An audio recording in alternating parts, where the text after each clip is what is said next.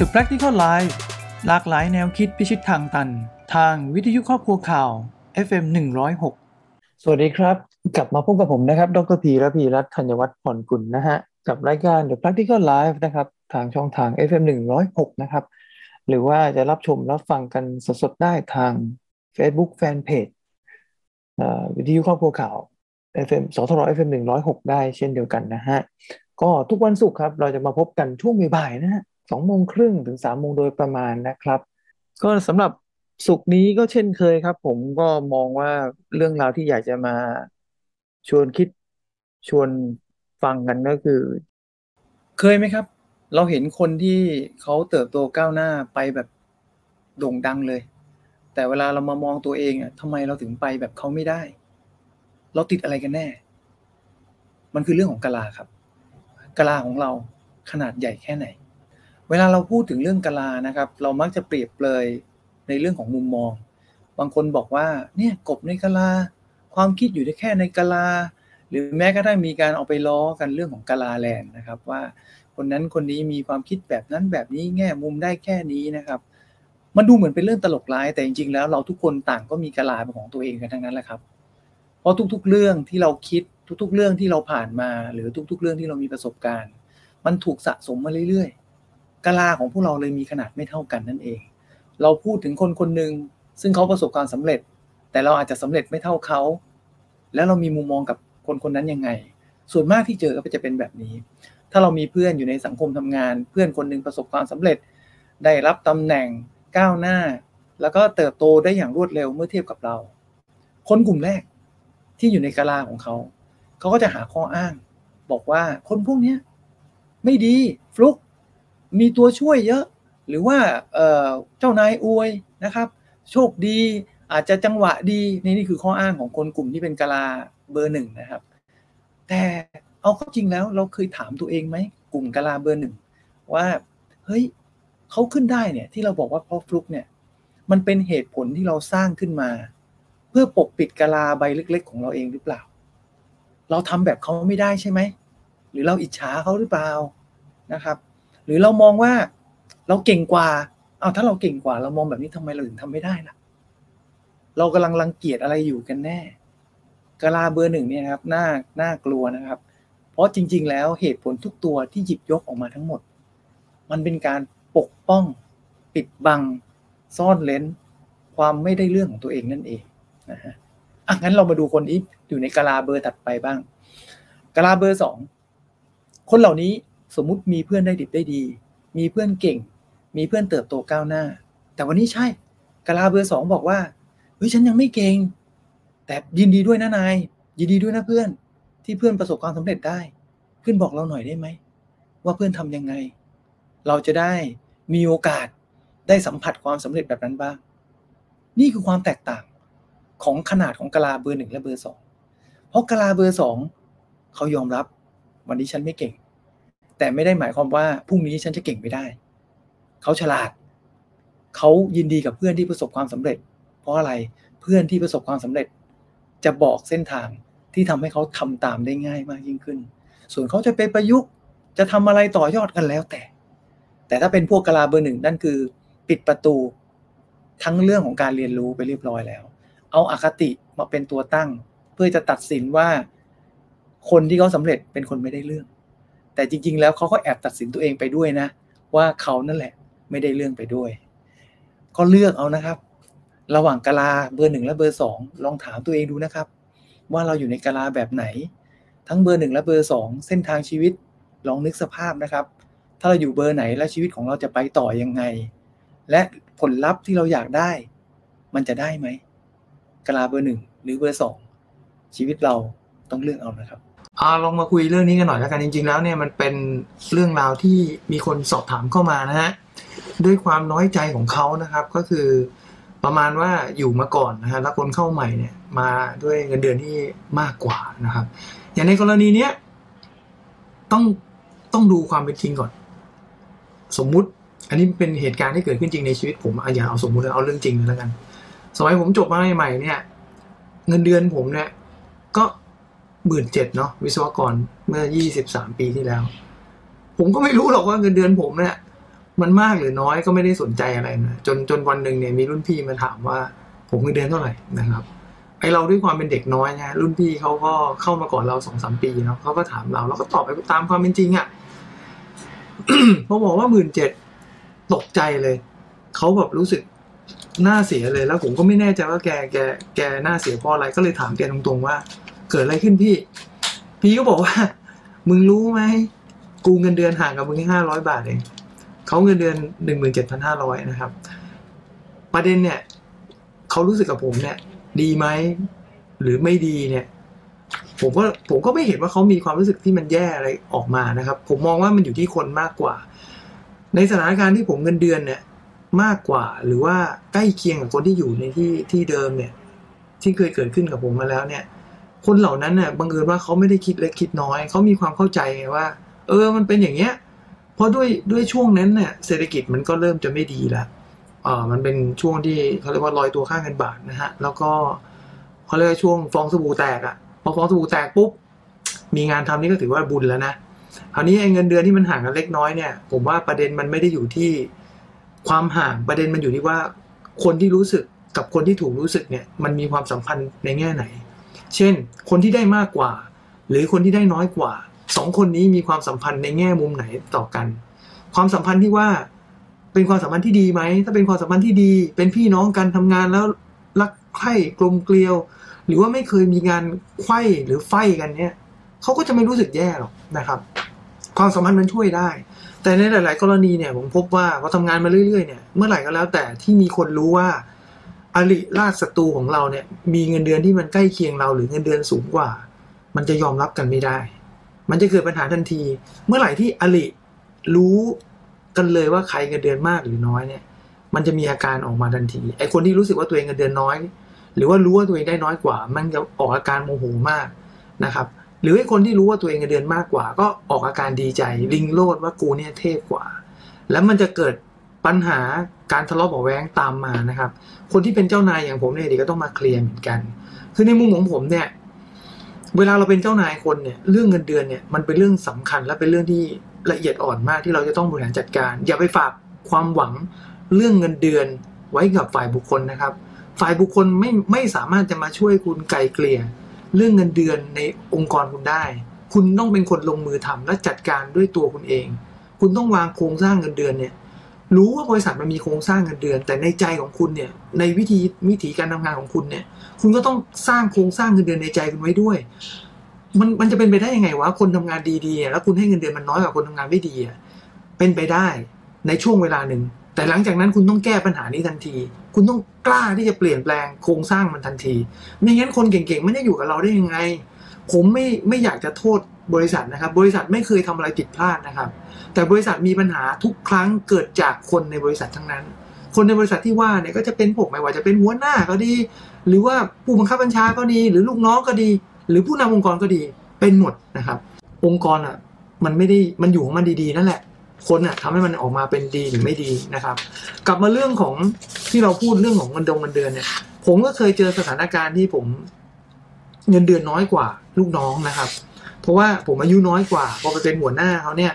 ลูกน้องผมเนี่ยบังเอิญอายุ50แล้วเป็นชาวต่างชาติด้วยนะครับเขาอยู่องค์กรมานานกว่าเราแล้วก็ฐานเงินเดือนเขาสูงกว่าผมครึ่งหนึ่งก็ประมาณครึ่งนึงก็สมมุติผม100,000เขาประมาณ150,000นะฮะดังนั้นเนี่ยผมโกรธไหมที่เขาเงินเดือนมากกว่าผมกลับรู้สึกปกติเนาะเพราะผมเข้าใจปัญหาคือถ้าเกิดคนเราเข้าใจตรรกะที่มาแล้วก็เหตุผลอย่างกรณีอย่างที่ผมยกตัวอย่างเนี่ยเขามาก่อนเขาอายุมากกว่าแล้วเราเป็นหัวหน้าซึ่งเราอายุน้อยกว่ามันเป็นเรื่องธรรมดาที่วันแรกที่ต้องมาเป็นหัวหน้าเขาแล้วเราจะต้องเงินเดือนน้อยกว่าเขาแต่วันหน้าถ้าเรามีผลงานเงินเดือนมันแซงแน่นอนมันเป็นเรื่องธรรมชาติแต่มนุษย์ส่วนใหญ่แม่งรอไม่ได้ไงปัจจุบันทันด่วนพอรู้ปุ๊บว่ากูน้อยกว่าเนี่ยจะต้องเรียกร้องขอความเห็นใจจากศาลไคฟงนะว่ากูจะต้องได้เท่านั้นเท่านี้กูจะต้องได้มากกว่าทันทีทันใดโดยลืมตรรกะและเหตุผลไปเลยว่าทำไมมันถึงได้น้อยกว่านะครับอันนี้ยกตัวอย่างแบบที่1แบบที่2ที่น้อยกว่าก็เป็นไปได้เช่นเดียวกันก็มึงเล่นอยู่นานมึงไม่เคยพัฒนาตัวเองเลยเด็กรุ่นใหม่มาเนี่ยด้วยการที่อาจจะเป็นงานที่ต้องการความเชี่ยวชาญเฉพาะหรืออาจจะเป็นตำแหน่งงานที่มันหาคนยากดังนั้นการที่จะต้องเอาคนเข้ามาอาจจะเป็นจะต้องจ่ายเงินที่มากกว่า เพื่อจะดึงดูดเราเข้ามาเกมนี้มันก็จะเป็นแบบนี้ซึ่งเราจะเห็นได้ทุกๆบริษัทเวลาอยากได้คนน่ะคนเขาเคยได้เงินเดือน 20,000 น่ะจะเอาเขามาอยู่ไหมล่ะ 20,000 เขาจะมาป่ะเขาก็ไม่มาอย่างน้อยก็ต้อง 25,000 หรือ 30,000 ถึงจะมาใช่ไหมไอ้คนเก่าอ่ะไม่พัฒนาตัวเองอยู่ไปอย่างนั้นผลงานไม่ดีเด่นอยู่ไปผลงานก็ไม่ได้มีอะไรเป็นรูปธรรมมันก็ขึ้นเงินเดือนปีนึง 5-6% ไปเรื่อยๆเคยเงินเดือน 20,000 ขึ้น 5-6% ขึ้นไปขึ้นมา 3-4 ปีมันก็ไม่ได้อะไรอยู่แล้วคนมาใหม่มันก็ต้องมากกว่าอยู่ดีอันนี้เป็นสัจธรรมที่เราต้องยอมรับมันเป็นกติกาของดีมานด์ซัพพลายในตลาดงานถ้าคุณเข้าใจคุณก็พัฒนาตัวเองสิเอาถ้าบอกมีคนด่าผมอีกบอกดร.พัฒนาตัวเองแล้วบริษัทแม่งไม่เห็นคุณค่าเอาก็เขาไม่เห็นคุณค่าที่อื่นก็มีใช่ไหมล่ะก็ไปที่อื่นก็ได้สิถ้าคุณเข้าใจตลาดเข้าใจดีมานด์ซัพพลายของตลาดถ้าคุณเทพที่นี่ไม่ให้ตังค์ไม่คู่ควรกับความเป็นเทพของคุณที่อื่นเยอะแยะกล้าปะล่ะก็ออกสิอยู่รออะไรบ่นไปแม่งไม่ได้แก้ปัญหาเนาะบ่นไปแม่งก็เหมือนเดิมอ่ะคนมาใหม่แม่งก็จะแพงกว่าเราทุกครั้งนะจำไว้นะครับเมื่อไหร่ที่เราเผลอไม่พัฒนาตัวเองคนมาใหม่แม่งจะแพงกว่าเราเสมอและยิ่งไปกว่านั้นมันจะยิ่งห่างไปเรื่อยๆเพราะเราไม่ทำหาอะไรเลยให้มันดีขึ้นในชีวิตตัวเองแม่งก็ยังอยู่ลังท้ายไปเรื่อยๆสุดท้ายเนี่ยแหละปัญหาก็จะเกิดเหมือนแบงค์สีม่วงเนี่ยพอวันที่ประกาศกล้าวมาแล้วว่าจะต้องลดคนกลุ่มนี้จะต้องโดนก่อนเลยก็กลุ่มนี้แหละกลุ่มที่เพอร์ฟอร์แมนซ์ไม่ดีผมว่าโดนก่อนเลยหวยออกก่อนเลยเนี่ยแล้วบริษัทแม่งพูดน่าตกใจมากนะพนักงาน 27,000 คนทุกปีเนี่ยลาออกกันแน่นอน 3,000 คนไม่ต้องเป็นห่วงทุกคนออกแน่ออกเอง 3,000 คนเทิร์นโอเวอร์เนี่ย 3,000 คนเนี่ยนะถ้าพนักงาน 27,000 เนี่ย 3,000 หาร 27,000 ได้เท่าไหร่เทิร์นโอเวอร์เท่ากับ 11% นะครับถือว่าเยอะมากนะครับบริษัทเนี่ยมีเทิร์นโอเวอร์ 11% เนี่ยพนักงานลาออก 3,000 คนเนี่ยไม่ได้เป็นเรื่องง่ายๆผมก็ไม่รู้เหมือนกันนะว่าเขาตัวเลขนี้มาจากไหนจริงเท็จไม่รู้อันนี้เขาพูดกันไปแต่ประเด็นก็คือว่าถ้าเมื่อไหร่มีเฮนะฮะมีโดนเทเนี่ยกลุ่มแรกที่โดนแน่ๆคือกลุ่ม performance นี่แหละนะครับคนพวกนี้เป็นเหยื่อก่อนเลยนะครับผมถึงบอกว่าถ้าเราไม่ยุคนี้มันเป็นยุคที่แม่งต้องรีบพัฒนาตัวเองอย่างยิ่งยวดเพราะว่าเราไม่ได้แข่งกันเองในตลาดงานที่เป็นมนุษย์แข่งกันแล้วเราแม่งเจอดิจิตอลมาแข่งกับเราเจอ AI มาแข่งกับเราเจอไอเดียบ้าๆบอๆของผู้บริหารมาแข่งกับเราด้วยดังนั้นเนี่ยปัจจัยภายนอกแม่งเยอะมากซึ่งเป็นปัจจัยที่เราควบคุมเองก็ไม่ได้ด้วยสิ่งที่เราควบคุมได้ก็คือควบคุมสมองนี่แหละฮะควบคุมสติปัญญาความสามารถที่มีอยู่นี่แหละเอาชนะมันไม่ได้อย่างน้อยเอาชนะตัวเองให้ได้แล้วกันจงดีขึ้นกว่าทุกๆวันที่เราเป็นแล้วกันวันนี้กูต้องดีกว่าเมื่อวานวันพรุ่งนี้กูต้องดีกว่าวันนี้ทำไปก่อนอย่าไปคิดว่าแม่งจะรอดหรือไม่รอดแต่ถ้าไม่ทำแม่งไม่รอดแน่นอนนะครับแล้วเดี๋ยวมาดูกันว่าเราจะเป็นผู้รอดตายในยุทธจักรนี้ได้หรือเปล่านะครับผมพูดมาก็เยอะแล้วเนี่ยส่วนหนึ่งวิธีคิดแบบนี้แม่งมาจากประสบการณ์จริงๆผมผ่านวิกฤตเศรษฐกิจลงขึ้นมา3เฟสแล้ว3ยุคแล้วแม่งรอดได้นะคนที่มีความสามารถแม่งรอดได้หมดรอดเนี่ยอาจจะรอดแบบทุลักทุเลเพราะเกมนี้คือคนส่วนใหญ่แม่งไม่รอดไงเพราะคนส่วนใหญ่แม่งคิดไม่ได้มันก็เลยไม่รอดไงถ้าเราคิดว่าแม่งของเรามีของเขาไม่ซื้อของเราที่นี่แม่งไม่ซื้อของเรากูมีของแต่แม่งไม่ยอมจ่ายที่อื่นมีเปล่าถ้าที่อื่นยอมจ่ายก็ไปสิครับรอทำแมวน้ำอะไรอย่ากลางในที่เขาไม่ให้เราถ้าเก่งจริงนะครับจะกลางก็กลางได้แต่ถ้าเรากลางแล้วเขาไม่ให้เขาไม่ยอมจ่ายก็ต้องกล้าที่จะไปกลางแล้วก็ออกไปแต่ถ้ากลางโดยที่ไม่มีของเบ่งโดยที่ไม่มีของแล้วก็มาน้อยเนื้อต่ำใจแล้วก็มาบ่นน้อยใจว่าแม่งบริษัทไม่เห็นคุณค่าเนี่ยคิดผิดแล้วคุณเองต่างหากที่ไม่ยอมสร้างคุณค่าในตัวเองคุณนั่นเองที่แม่งไม่เห็นคุณค่าในตัวเองไม่เห็นคุณค่าในการสร้างผลงานด้วยตัวคุณเองแล้วจะไปร้องแม่แหกกระเชิงเพื่อจะเอาเงินเดือนขึ้นได้ยังไงจงอยู่แบบนั้นไปดีแล้วน้อยใจไปเรื่อยๆนั่นแหละแล้วก็ลาออกไปเลยอันนี้ไม่ได้เชียร์นะก็คิดแล้วนี่ถามผมว่าทำไมน้อยใจบริษัทที่เงินเดือนน้อยกว่าคนใหม่ที่มาลาออกดีไหมอย่าตั้งคำถามกับผมแบบนี้ผมถึงไม่อยากตอบกันแล้วไงมาตอบหน้าเพจเลยดีกว่าออกไปเลยครับยินดีฮะไปเลยครับไปแล้วมันได้ดีก็เชิญนะฮะคุณตัดสินใจก็เรื่องของคุณนะแต่ถ้าคุณถามผ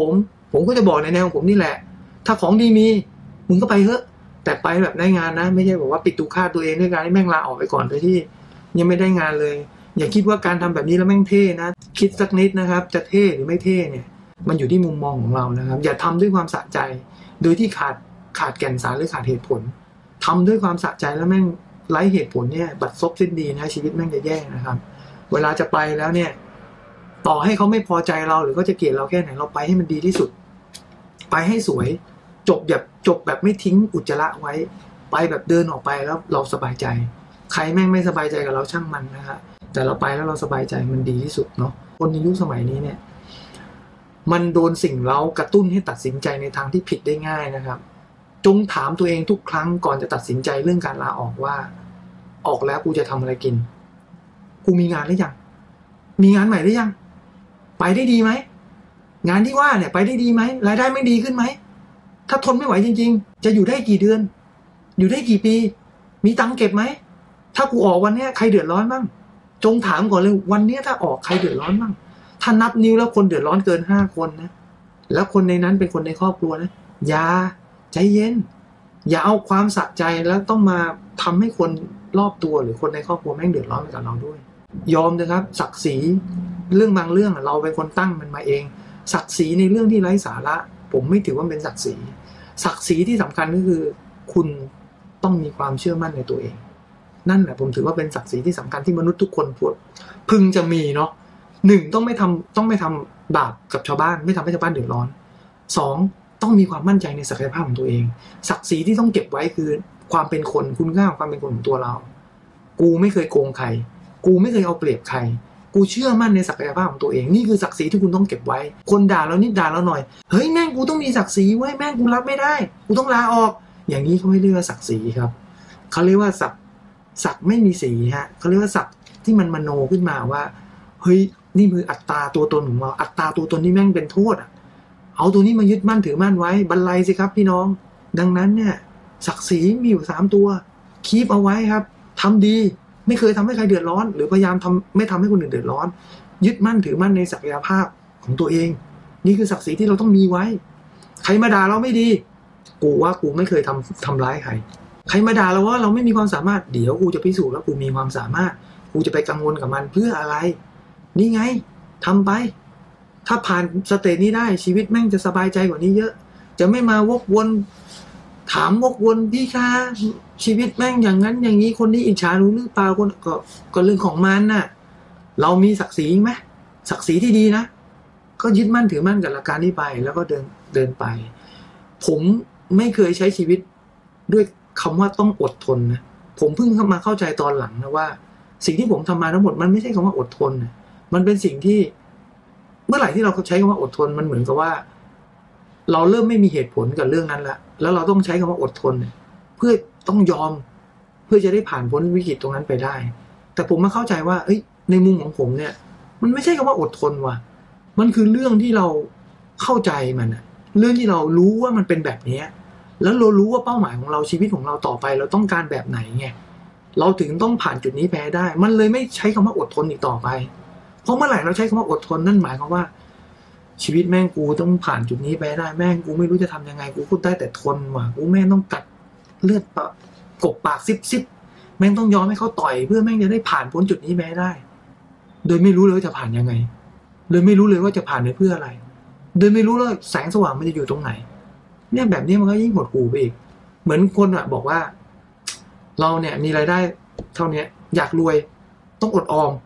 นี่ก็ผิดละวิธีคิดรู้ว่าต้องอดออมรู้ว่าต้องบริหารการใช้จ่ายแต่ถ้ามึงอยากรวยรายได้มึงเท่าเดิมแล้วมึงอดออมไม่มีทางรวยแน่มึงต้องหาให้ได้มากขึ้นแล้วก็อดออมคู่ขนานกันไปไม่มีใครรวยจากการอด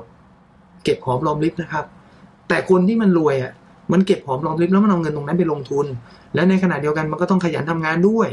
หางานใหม่ด้วยเปลี่ยนงานด้วยโปรโมทด้วยมันจะได้มีเงินเดือนมากขึ้นพอมีเงินมากขึ้นก็เอาเงินมาเก็บหอมรอมริบลงทุนด้วยมันก็จะเป็นวงจรแห่งความสมบูรณ์เขาเรียกว่าวัฏจักรของความสมบูรณ์แบบและวัฏจักรแห่งความสำเร็จไงปัญหาของคนแม่งคิดได้มิติเดียวไงที่แม่งต้องเก็บเงินกูถึงจะรวยเก็บแล้วมึงจะเก็บฝังตุ่มมึงจะรวยได้ยังไงเก็บแล้วมึงก็ต้องไปลงทุนด้วยลงทุนก็มีหลายรูปแบบถ้าเก็บเงินฝังตุ่มมึงไม่ทางรวยหรอกเพราะค่าของเงินมันก็ด้อยค่าไปเรื่อยๆเช่นเดียวกันมึงจะทำงานตำแหน่งเดิมกูมีความแฮปปี้มากเลยคอมฟอร์ตโซนแม่งกระจายอยากจะทำงานแบบนี้กูรักงานที่กูทำมากเลยให้เงินเดือนขึ้นก็บุญตายแล้วใครจะให้เงินเดือนมันขึ้นทีเท่านึง2 เท่า 3 เท่าล่ะคนที่รักจะอยู่อย่างเดิมเงินเดือนมันก็ไม่มีทางขึ้นไปได้ไกลหรอก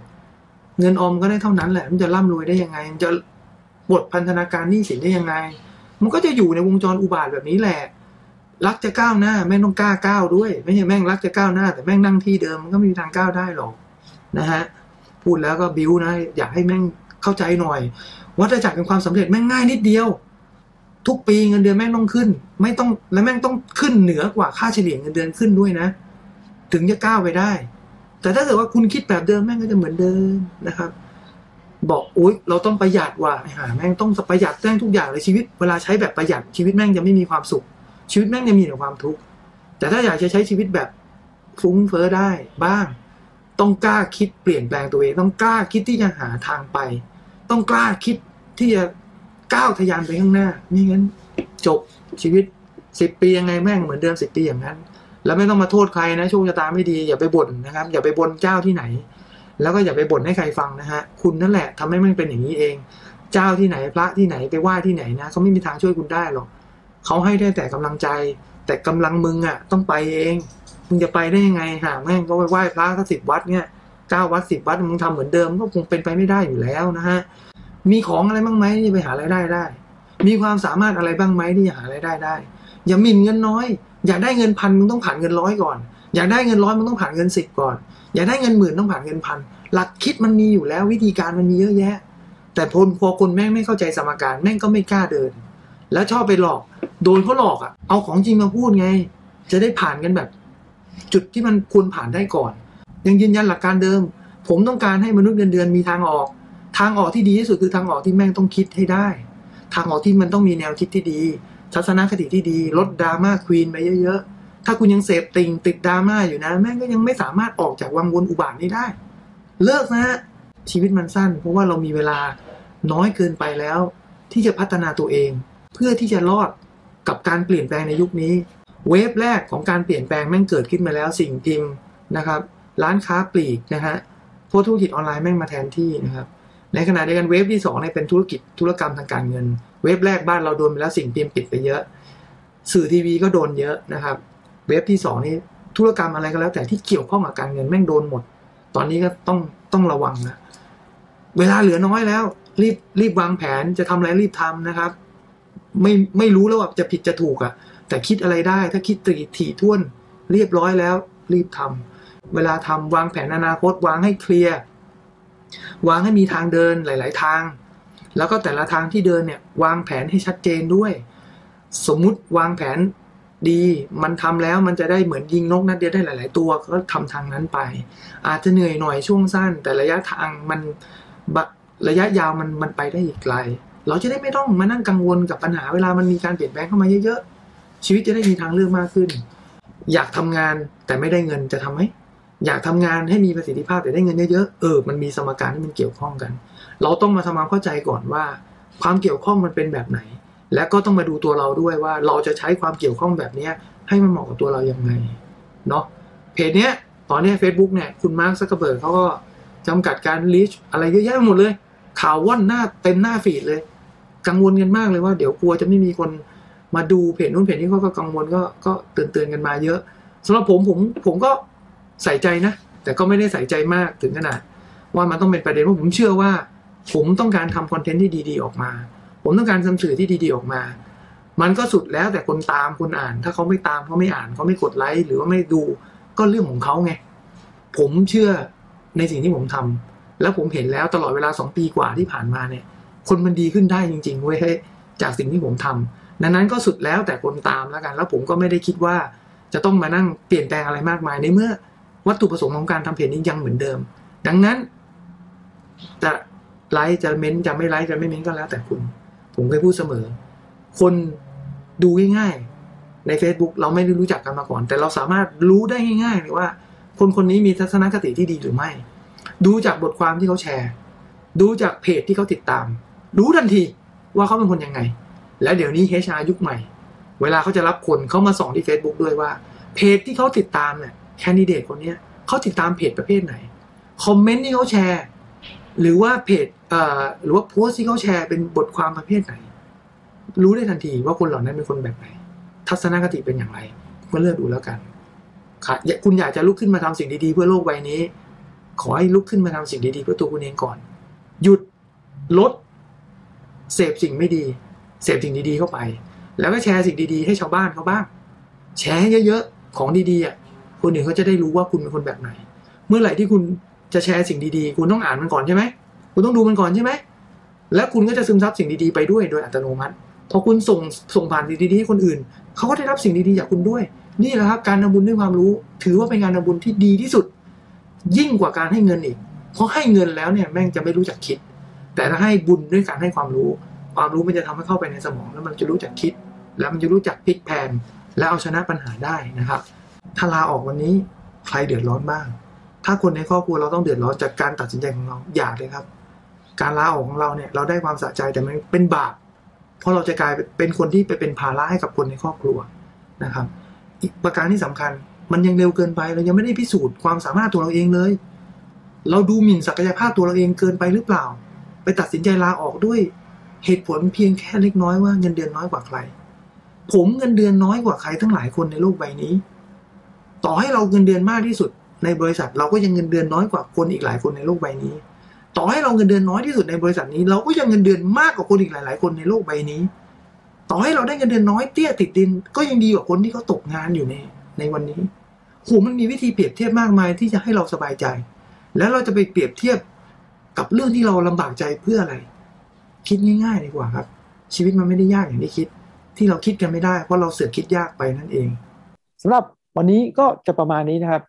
เดี๋ยวไว้ติดตามผมได้นะครับดรพีได้ในศุกร์หน้านะฮะจะเอาเรื่องอะไรมาพูดคุยติดตามกันได้นะครับ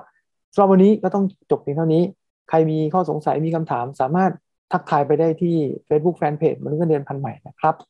สวัสดีครับ